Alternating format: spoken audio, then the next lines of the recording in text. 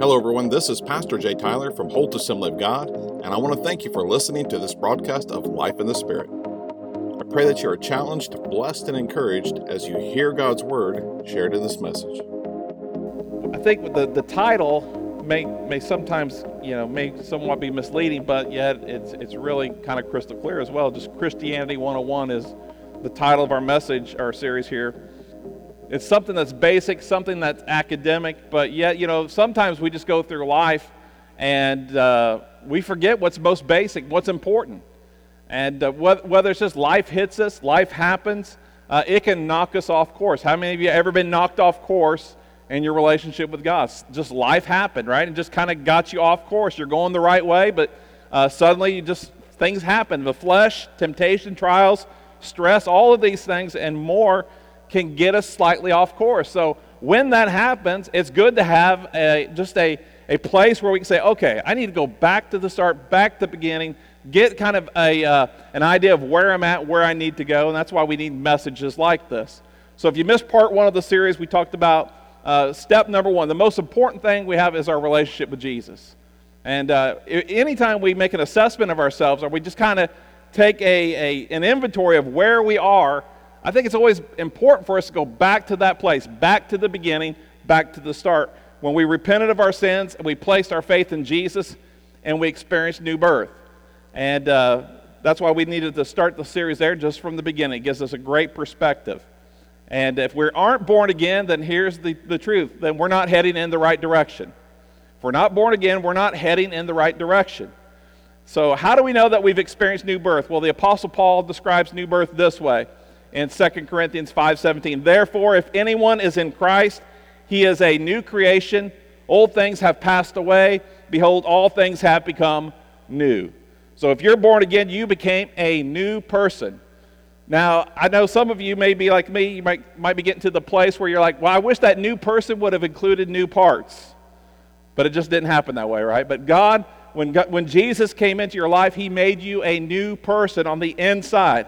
Something happened. The Holy Spirit transformed you, made you a new person. I didn't say a perfect person, but he made you a new person. And it's a new person that the Holy Spirit can transform more and more into the likeness of Jesus. So we must be born again. And you say, well, I'm not real sure about that. I said the prayer, I believe this and I believe that. That's great. But Jesus made this crystal clear in John 3:3. And he says this, very truly. So when Jesus says very truly, you know it's it. Very truly, I tell you, no one can see the kingdom of God unless they are born again. So it's the first important step. If we're going to get an idea of, okay, I've gotten knocked off course, where do I need to be? Let's just go back to the beginning. Let's take an inventory of ourselves. Let's take an assessment. And the best place we can do that is asking ourselves this question, am I born again? Have I experienced new birth? Have I become a new creation in Christ? In the second part of the series, we talked about this. So let's assume we're born again. Everyone's born again that's here today, but I'm not sure that I'm going the right direction. I know things aren't right. Something doesn't feel right, or just this. I just know I'm not doing the right thing. Then let's go to this place here where Paul writes to the Corinthians, and says 2 Corinthians 13:5. Examine yourselves as to whether you are in the faith. So examine yourselves as to whether you are in the faith. Test yourselves. Do you not know yourselves that Christ Jesus, or Jesus Christ, is in you, unless indeed you are disqualified? So examine yourselves in regards to the faith. Make an honest spiritual assessment of yourself. Has anybody ever had to do that before? I do it from time to time. It's a good practice. I think we've been taught, well, you shouldn't doubt or you should cloud your salvation. No, always examine yourself before the Lord. Anytime you read God's Word, allow the Holy Spirit to use the Word of God to examine your heart. It's just a practice we should. It's a discipline that we should employ in our lives. So examine yourselves in regards to the faith. Make an honest spiritual assessment of yourselves. And this happens again when we allow God's Word in tandem with the Holy Spirit to speak to us, examine our hearts. Isn't that what the Word of God is supposed to do? It's supposed to judge the intents of the heart. So make that a practice. Listen to what Jesus said to the church of Ephesus. I think these are powerful words. Here's a church that has gotten off course. Not just people, but a person, but the church has seemed to go in the wrong direction. Look at his words. Remember, therefore, from where you have fallen. Repent and do the first works, or else I will come to you quickly and remove your lampstand from its place unless you repent. So remember from where you have fallen. Well, that's a great example of making an assessment of ourselves. Look back, remember. Get some perspective of your walk with God. Remember from where you have fallen. And again, these words just speak of an assessment. And the church of Ephesus obviously was not heading in the right direction. And that's why Jesus was crystal clear with them. Repent, turn, and go the other direction. Go the right way. You're heading down the wrong path. You're going the wrong direction. Repent, turn, go in the right direction. So change their direction, start heading in the right path. Here's a great example, a great illustration. If you have an airplane, you take off from an airport on the equator, and your idea of this or your plan is this: I'm going to take off from this airport, I'm going to fly around the world, and I'm going to land at that same spot. If you just take off and you start flying 1 degree off course, by the time you make it around the world, you'll be off target 500 miles. And isn't that the way it works in our walk with God?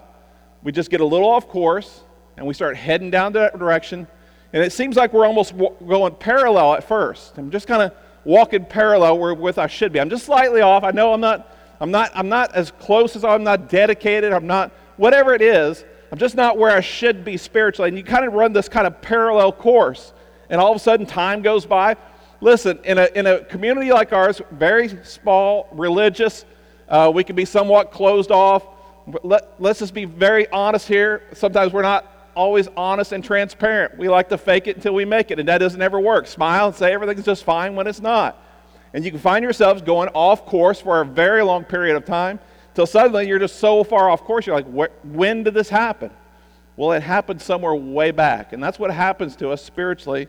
Again, hopefully this message and these messages will help us again take an assessment of ourselves, get some bearing of where we are in Christ and where we're heading. So today I want to talk to you about being a disciple. So we're born again, we're hopefully going in the right direction, and we should be a disciple. Give you some interesting facts. Check this out. 1/3 of the world's population identify as Christian. 1/3 of the world's population, and I know that's various denominations and whatever, but still 1/3 of the world's population identifies as Christian. 78% of Americans identify as Christians. Now, I find that just incredibly difficult to believe. Almost 80%. So imagine this, you go to Brown's, you go to Dollar General, 8 out of 10 people, because I don't want to say 7.8, that just doesn't sound right, but 8 out of 10 people would be Christians. So if nearly 80% of Americans are Christians, then why aren't we building churches faster than Dollar General is building buildings? Right? You go down the road, there's a clearing, there's nothing there, something's going to be, and a Dollar General pops up. I mean, why aren't we building churches that fast? I mean, really, if 80% of our population is Christian, every church in our community is filled to capacity, and we have to build buildings. But let's just face it, that's not true. That's not happening. That's not taking place. So we know that 80% of the people may identify as a Christian. They may identify as being a follower of Christ, but are they truly a follower of Jesus? Are they truly a disciple? And in a community like ours, small, religious, conservative, close-knit, traditional, I think that word Christian, that term, tends to be a little bit more generic. All right, so you can ask any number of people in our community, are you a Christian? Most of them will say yes. But again, does that make them a Christian? More or less, does this come into play? Okay, I'm a Christian, but are you a disciple? I think that's a really good question to ask. Are you a follower of Christ? And most of them will say, sure, yeah, I'm a disciple. But what does that even mean? What does it mean to be a disciple of Christ? And when you look at the word Christian in the Bible, it only appears 3 times. 3 times in the Bible, 3 times in the New Testament. The term that is most often used to describe Christians is a disciple. So are you a disciple? Are you a follower of Jesus? Look what Jesus said in Matthew 28:19. Go therefore and make what? Make Christians, make converts, make people go to your church? No. Make what? Disciples. Make disciples of all nations, baptizing them in the name of the Father and of the Son and of the Holy Spirit. So the command of the Great Commission is to go and make disciples. I think we make good churchgoers, we make good Christians, so to speak, but we don't make good disciples. So what is a disciple? And the standard definition for the word disciple is someone who adheres to the teachings of another. Someone who adheres to the teachings of another. A disciple is a follower or a learner. A disciple is someone who is learning to, let's put it in these terms, follow Jesus. So that's what a disciple is, someone who is learning to follow Jesus. A disciple refers to someone who takes up the ways of someone else, and that someone else in our case is Jesus. So we cannot be true disciples of Jesus without the Holy Spirit. Without the Holy Spirit, you cannot be a true follower of Jesus. You say, Pastor, where do you get that from? Romans 8:9. But you are not in the flesh, but in the Spirit. If indeed the Spirit of God dwells in you, now if anyone does not have the Spirit of Christ, he is not his. That's again why we need to go all the way back to new birth sometime. Are you born again? When did that take place? When you gave your life to Jesus and you repented of your sins, did the Holy Spirit transform you and make you into a new person? Because again, you can't be a true disciple of Jesus without the Holy Spirit. I think this is a major issue facing Christianity today. People who claim to be Christians but have not experienced new birth. And then they try to identify as a follower of Christ, and they try to act like a follower of Christ, but they find it very difficult. Because you can't follow Jesus in the flesh. You can't follow Jesus in your own abilities. If we had the power and the ability to change ourselves, then Jesus wouldn't have to come to die on the cross and send the Holy Spirit to change our lives. So, just a experience we must have. We must be born again. The Holy Spirit must be in us in order for us to be a disciple. So you cannot be a true disciple and not be a disciple, you cannot be a true Christian and not be a disciple of Jesus. The two are synonymous. They go together. Therefore, a disciple is someone who learns from Jesus to live like Jesus. Not only that, the Holy Spirit then empowers that person and enables them to live like Jesus. Think about this. When people try to be Christians without the Holy Spirit, this is the result. And I'm sure if you've been in church very long, you've seen this. You can identify this. They don't become more like Jesus, they become more religious. They don't become more like Jesus, they become legalistic. They don't become more like Jesus, they become rigid. They don't become more like Jesus, they become more hypocritical. They become lifeless. Christianity feels like to them it's unfulfilling. It's just something that's taking life from them rather than a relationship with God that gives you life, that pours life into you, and that you have the same Spirit who raised Jesus from the dead inside of you, giving you life, flowing through you. See, if that doesn't take place, you're missing something. Listen, Christianity is not about a religion, right? It's a relationship with God. Someone lives on the inside of you, and that someone is the Holy Spirit, and He gives you life, and that life is to live like Jesus. The term disciple was not an uncommon term in the New Testament times. I mean, I know we read about it, and we see that term used throughout the New Testament, but in those times, in New Testament times, that word disciple was something that was used throughout Judaism. In fact, the Pharisees, they prided themselves on being the disciples of Moses. You see that in several conversations in the New Testament. We have Moses. Moses is who we follow. Moses is who we trust. So in Judaism, even to this present day, a teacher is called a what? A rabbi, correct? Even in Jesus' day, Jesus was called what? Rabbi. He was called teacher. So within Judaism, again, you have this idea of a disciple. So when Jesus comes as a teacher. He comes as a rabbi, and he calls his followers to follow him. So a rabbi would do this. These words that we see in the New Testament, sometimes we'll read over them and we gloss over the phrase, but there is a very important phrase that Jesus used throughout his ministry to call people. And the two words, follow me. Follow me. And this is the words, or this would be the invitation of a rabbi to his disciples. Follow me. Now, in Judaism, a rabbi, a teacher, would only call certain pupils or disciples to follow him. So he would take the cream of the crop. He would take the best of his class. and he would invite them to follow him. So the A students, you walk with me, you B, C, D, you guys need to find something else to do. Now, isn't it interesting, though, who Jesus calls? Jesus doesn't call the best. He doesn't call the brightest. He doesn't call the religious. He calls fishermen, tax collectors, and you go on and just name the list. This is what so upset the Pharisees. This guy's not calling the learned. This guy's not calling those who have been instructed in the law. This guy's calling common sinners to follow him. How can this be? So give you a great example, Matthew chapter 9, verse 9. As Jesus passed on from there, he saw a man named Matthew sitting at the tax office.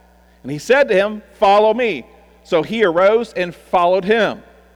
Jesus invited Matthew to follow him and to become one of his disciples. Again, Matthew, being a Jew, would not be unfamiliar with that term. That term would have resonated with him.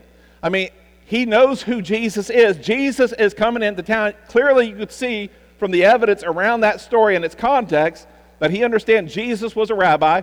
And when Jesus invites him to follow him, he stands up, he leaves the tax office, and he follows Jesus. It's a powerful, powerful thing that takes place, but we often miss it because we don't understand the context.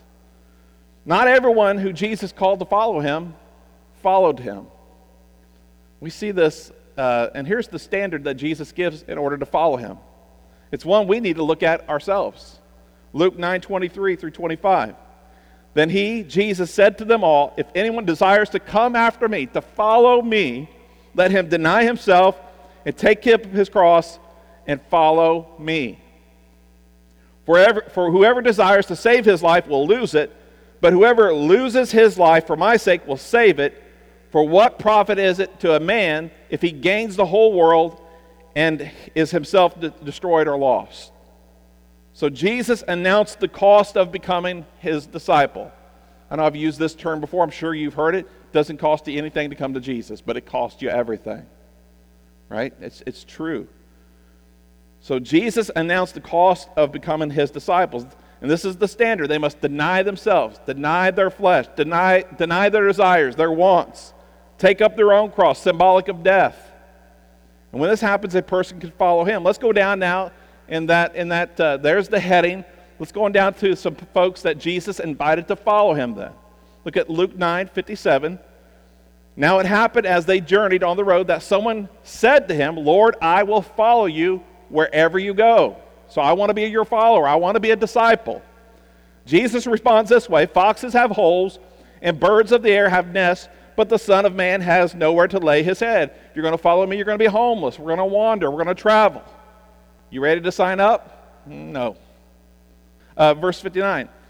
Then he said to another, "Follow me." But he said, "Lord, let me first go and bury my father." There's a whole bunch of context you can talk about there.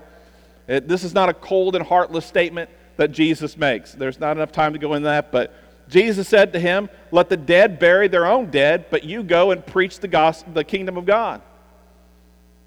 And another also said to him, "Lord, I will follow you, but let me first go and bid them farewell who are at my house." But Jesus said to him, "No one having put his hand to the plow and looking back is fit for the kingdom of God." So these are people who Jesus invited to follow him, and they rejected following him because they could not live up to that standard. They were not willing to deny themselves and carry their own cross. Don't we see that in the body of Christ today, in church today, in the church world? Where we have people that are attendees, you have adherents, but you don't have true disciples.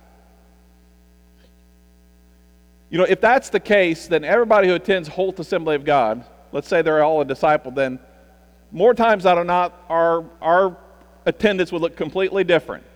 But as it is, you know this, we have people that attend every week, every 3 weeks, every 2 weeks, every week, or every other, or 1 week a month, maybe once every 2 months, once every 3 months. If we were all, and again, I know that church attendance is not the apex, but it does tell you something.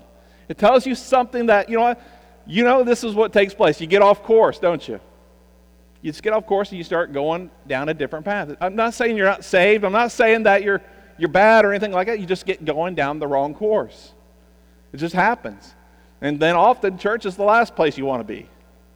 Because every time you go to church, the preacher preaches the same message. It seems like one that's right at me, one that's right on my toes. What? Did he save that one just for me? And the answer is no. It's just no. So they were called to follow Jesus. They chose not to, and we have people just like that today. I follow Jesus, but it's in name only. Name only. Jesus invites us to follow him. So are you following him? Many are invited, but few will follow. Many are invited, but few will follow. So in biblical times, when a rabbi invited you to follow him, he was inviting you to live the way that he lived, the way that he would interpret the scriptures, and you would follow his lead. Now, this is something that goes, again, this is a phrase that was used in Judaism. It dates back 2 centuries before Jesus was born in Bethlehem. And this phrase was recorded in the Mishnah, which is a collection of Jewish writings, and they're still used today in Judaism. But it says this: make your house a meeting place for the sages or the rabbis, cling to the dust of their feet, and drink in their words thirstily. And it simply just means this: it's just a disciple was instructed to stick closely to the teachings of their rabbi. Who is our rabbi? Who is our teacher? It's Jesus, right? So we're not clinging to the teaching of man, we're clinging to the teachings of Christ, the Son of the living God. So the words Christian and disciple are obviously synonymous with each other. But unfortunately, the word Christian in our culture has become something generic, something political, and something that does not convey the way, the truth, and the life. Are you following me? So the Holy Spirit, he empowers us, he enables us to be not only believers, but followers of Jesus. Let me show you something that's like it's very important, and it's worth just kind of taking a step back and looking at.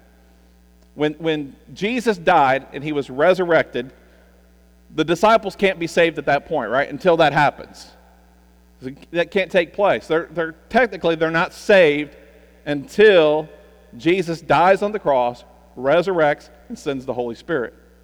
So when does that take place? Well, it happened on the night of his crucifixion, or night of his resurrection, excuse me.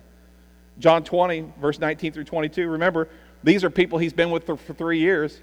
Isn't this going to be the first people he wants to go and visit? Aren't these the first people he wants to see be born again? Absolutely. So this is what takes place. John chapter 20, verses 19 through 22. Then that same day at evening, being the first day of the week, and again, this is the resurrection story, when the doors were shut where the disciples were assembled for fear of the Jews, Jesus came and stood in the midst and said to them, "Peace be with you." When he had said this, he showed them his hands and his side. Then the disciples were glad when they saw the Lord. So Jesus said to them again, "Peace to you. As the Father has sent me, I also send you." In verse 22, and when he had said this, he breathed on them and said, "Receive the Holy Spirit." So when were the disciples born again? At that moment. They received the Holy Spirit. You can't be born again unless you receive the Holy Spirit. Again, it's the Holy Spirit who makes you a new creation, a new person, dwells in you, empowers you, enables you to live the life of a disciple. So what are 4 identifying marks of a true disciple? What are 4 things we can look at that identify us as a disciple? I think number 1 is pretty easy. Number 1, a true disciple of Jesus is a worshiper. A true disciple of Jesus is a worshiper. Look at Romans 12, 1 and 2. Therefore, I urge you, brothers and sisters, in view of God's mercy, to offer your bodies as a living sacrifice, holy and pleasing to God. This is your true and proper worship. So we offer ourselves to God as a living sacrifice. This is our true worship. What we do here on Sunday morning is important. It is an expression of worship, but it is not worship unto God. True worship is what takes place outside of these doors. Let's be honest, church, it's easy to worship God in here. It's a whole lot harder to live for God as a living sacrifice and worship Him through our lifestyle. Again, God doesn't call us to do that without the Holy Spirit. It's the Holy Spirit who empowers us and enables us to do so. So true worshiper, a true disciple is a true worshiper.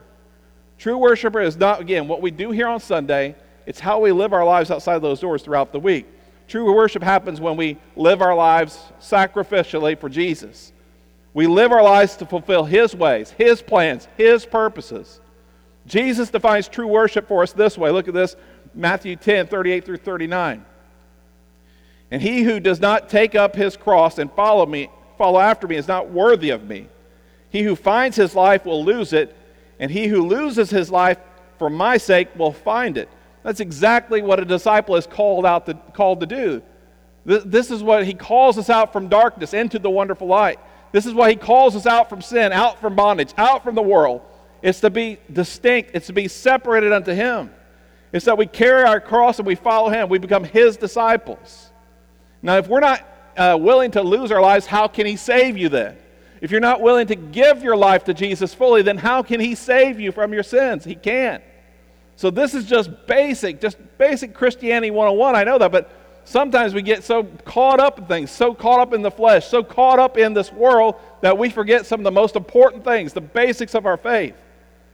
If we aren't willing to lose our lives for his sake, we cannot be his true disciples. And a true disciple is a worshiper. Again, worship is a lifestyle. It's just not lip service. It's a life of sacrifice. Number two, a true disciple of Jesus is a servant. The reason why we don't tell people this when they get saved is because we're afraid we're going to scare them. Well, if I knew I had to be a true worshiper, live a sacrificial life, and be a servant, and be this and that, I don't know that I really want to become a Christian. But here's the fact of the matter. Whatever dedication or commitment they make, we soon find as soon as we read God's Word, that yes, salvation is easy. Yes, even a child can receive Jesus. But walking with Jesus, serving him becoming Lord of your life is a completely different thing. So look at this. A true disciple of Jesus is a servant. In fact, when you think about the wording, the terminology Jesus would use, servanthood, being a servant is something that is paramount, something you find him talking about very often, speaking frequently about being a servant. Look at this, Luke 22:27. For who is greater, he who sits at the table or he who serves?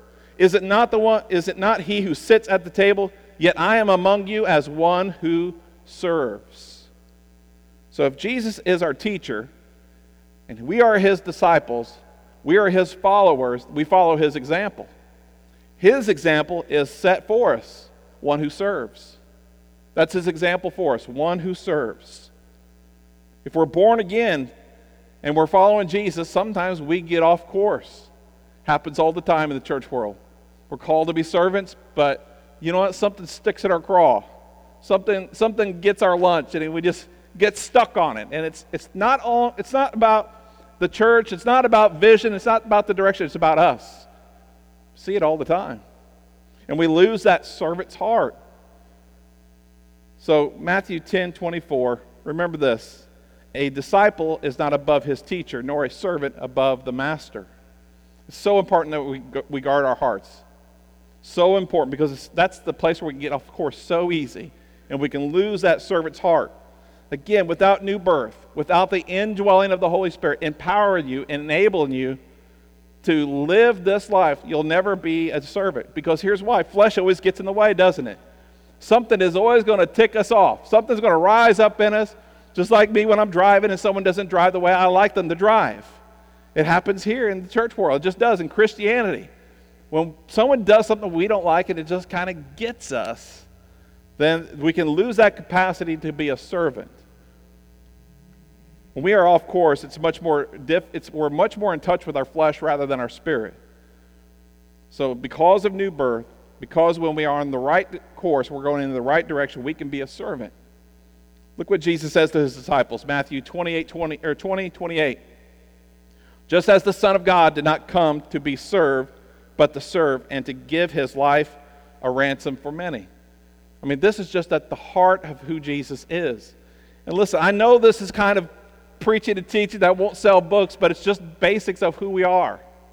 How do we carry out the mission and purpose of Christ unless we're servants? The answer is we can't. It's so important for us to understand we are called to be servants. Look at 1 Corinthians 6:19 and 20, because some of us will say, well, I don't really like that word servant. And really, when you look at it in the Greek, it's the word doulos, which means slave. Like, I don't know that I really, as a follower of Christ, want to be a servant or a slave. That just doesn't work for me. I want to go to heaven. I want to live my own life, do my own thing. Can't we just Christianize all that? And the answer is no, because of this verse right here. It points it out. You are not your own. You were bought at a price. Therefore, honor God with your bodies. Jesus bought you. He purchased you. He redeemed you. He not only redeemed you, now he's restoring you to your original purpose, why God put you on this earth. Remember, there was a purpose and God created you to fulfill that purpose. And unless you are a servant, you're not going to fulfill that purpose. Hope this is making sense. This is, again, why the Holy Spirit is in us. Because can we do that without the Holy Spirit? The answer is no. No way. Our flesh will get in the way. At some point, we'll say, I don't want to be a servant. I want to do my own thing. I want to be happier this way. I want to just kind of, and it never ends up in happiness, does it? So being a servant is just the core of being a disciple. Number 3, a true disciple of Jesus is a giver. A true disciple of Jesus is a giver. And again, the Holy Spirit is the one who empowers us to do so, to be a giver. And remember, when I'm talking about giving, I'm not talking about money. I'm talking about all things. A giver. Are you a giver? If you're a disciple of Jesus, the Holy Spirit empowers you to be a giver. Look at Mark 10:45. For even the Son of Man did not come to be served, but to serve, and look at this, and to give his life as a ransom for many. So we are most like Jesus when we give. When we give. When we give our time, when we give our talent, we give our money, when we give our commitment. It's an endless lift. The Holy Spirit empowers us to give. We live in a world that is obsessed. It's just obsessed about getting. The spirit of this world is selfishness, but the spirit that works in the kingdom of God is selflessness. The world we live in is selfish, but the kingdom of God operates in selflessness. So in our religious world, we believe Christianity, it's all about us. So when we give, though, we are most like Jesus. But this world is all about getting. If we're not careful, we get caught up in that. And sometimes we get off course, and our attitude towards giving shifts. And listen, if you start giving with the wrong heart and the wrong attitude, you can feel like this. Anytime there's a call to give, whether it's time, whether it's effort, whether it's money, you can feel like, I feel like they're always taking from me. I always feel like they want something from me. See, what that does is, our perception is our reality, isn't it? And if we're going in the wrong direction, we're slightly off course, giving can seem like a very selfish thing. Well, you don't know the place that I'm in. You don't understand the situation I'm in. Think about the widow in the Old Testament with Elijah. It gives you some perspective. So if we're not giving with the right heart, it can really become difficult. So giving is at the core of who Jesus is. And just look at this example. This is a great example. Matthew 19:16-22. Now behold, one came and said to him, Good teacher, what good thing shall I do that I may inherit eternal life? So he said to him, Why do you call me good? No one is good but the one that is God. But if you want to enter into life, keep the commandments. He said to him, Which ones? Jesus said, You shall not murder, you shall not commit adultery, you shall not steal, you shall not bear false witness, honor your father and your mother, and you shall love your neighbor as yourself. The young man said to him, All these things I have kept from my youth. What do I still lack? Bad question to ask Jesus unless you want the truth. So he looks past all the flesh, all of his religiosity, looks right to his heart, says, Jesus said to him, If you want to be perfect, go, sell what you have and give it to the poor, and you will have treasure in heaven. And look at those words, and come follow me. But when the young man heard the saying, he went away sorrowful, for he had great possessions. Was it wrong for him to have possessions? Wrong for him to have money? Absolutely not. It's nothing wrong. There's nothing wrong with having money or possessions, but money and possessions can't have you. Because if they have you, you won't give. You'll never be able to be a giver. You'll never be able to fulfill what God's called you to do. It's just like this, tithing, for example. It's a test. It's a test of your heart. It's a test of your motives. It's a test of your actions. If money and possessions have you, they will dictate how you give, when you give, and where you give. It will dictate all those things. Jesus invited this young man to follow him, but this man couldn't because money had him, possessions had him. Listen to these words. John 3:16. For God so loved the world that He gave. He gave. It's just at the heart of God. Lastly, a true disciple is a witness. A true disciple is a witness. Just before Jesus ascended into heaven, look what He says to His disciples. Acts 1:8. But you shall receive power when the Holy Spirit has come upon you, and you shall be what? My witnesses. Be witnesses to me in Jerusalem, in all Judea and Samaria, and to the ends of the earth. A disciple is a witness. Our purpose, our mission as followers of Christ is not just to have church, it's to be a witness, to be light in darkness. We witness our faith in proclaiming the gospel, but more importantly, we witness our faith through our lifestyles as a disciple. It's one thing to preach Jesus, and it's another thing to live Jesus. The best way to be a witness is to live Christ. Listen, we get it all backwards.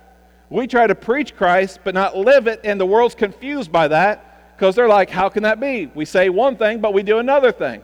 But when we got to reverse, when we live right, we live like Jesus. I'm not saying perfection, but when the world looks at us and they understand something's different about that person, what you then say has power. It has meaning. It has purpose. This person just doesn't believe or have a thought or this is who they are. They truly believe it. They live it. So how we live it is just as important as what we say, and that's being a true witness. Look, again, Matthew 28:19, go therefore and make disciples. Make disciples. We're witnesses of what Christ has done, not only on the cross in this world, but in our own lives. We're witnesses. The Holy Spirit empowers us to live a life as a follower of Christ. When is the last time you were a witness? When's the last time you were a giver? When's the last time you were a servant? When is the last time you were a true worshiper? I want you to think about those things because those are important. Those are the hallmarks of a disciple. When's the last time people near you saw a disciple witnessing their faith through the things they did? Genuine Christianity. A Christian is born-again follower of Jesus. A disciple, the two are synonymous. I'm going to close with this verse, Matthew 11:28 through 30. Here's a verse that we're familiar with, but I think we might lose the connection here. There are some things in the Bible that are cultural. They're to a time, and sometimes we're 2,000 years from that time. We don't always understand those cultural things that take place. But when Jesus says these words, they're very powerful. Come to me, all you who labor and are heavy laden, I will give you rest. Take my yoke upon you and learn from me. Take my yoke upon you. I've always got that, but that learn from me always I didn't quite get it. But now I get it. I'll show you this. For I am gentle and lowly in heart, and you will find rest for your souls. For my yoke is easy and my burden is light. And I will just say this, the burden of the law is not light, but the burden of grace, the burden of Christ's teachings, his ways, are very light. So a rabbi's yoke was his teaching. A rabbi's yoke was his teaching. I mean, you go all throughout rabbinical writings, and there's this phrase. It speaks of a yoke, of his teaching, a rabbi's teaching. Again, Jesus is our teacher. He is our rabbi. He's called us to live the way he lives. Again, we can't do that by ourselves, can we? It's impossible. We have to have the Holy Spirit. So the Holy Spirit enables us to live out the teachings of our rabbi. Jesus offers us a yoke, but his yoke is to be a disciple. And that yoke is not heavy. It's not burdensome. It's not law. It's not legalism. It's freedom. It's got life. It has fulfillment. But when we're off course, that yoke feels heavy. Does it not? When you get off course in your walk with God and you're not doing the right thing and you're going the wrong direction, doesn't it feel heavy when you come to church? Doesn't it feel heavy when you run into someone at Walmart and they're like, hey, we've been missing you? Heavy, isn't it? Heavy. But when you're walking with Jesus, when you're his disciple, that burden is light. It's easy. But if you're off course, that yoke will seem very light, or very heavy. So if we try to take on the yoke of our teacher without the Holy Spirit, and we get off course, and our heart is not right, this yoke will seem very heavy, very burdensome, very religious, very repetitious, and unfulfilling. Once again, I'd like to thank you for listening to this message. It was an honor to be able to spend this time with you in God's Word. If you have any questions or would like to find out more about Holt Assembly of God, please go to our website at www.holtag.org and connect with us there. Until our next broadcast of Life in the Spirit, I hope that you have a great day as you serve the Lord Jesus with a grateful heart.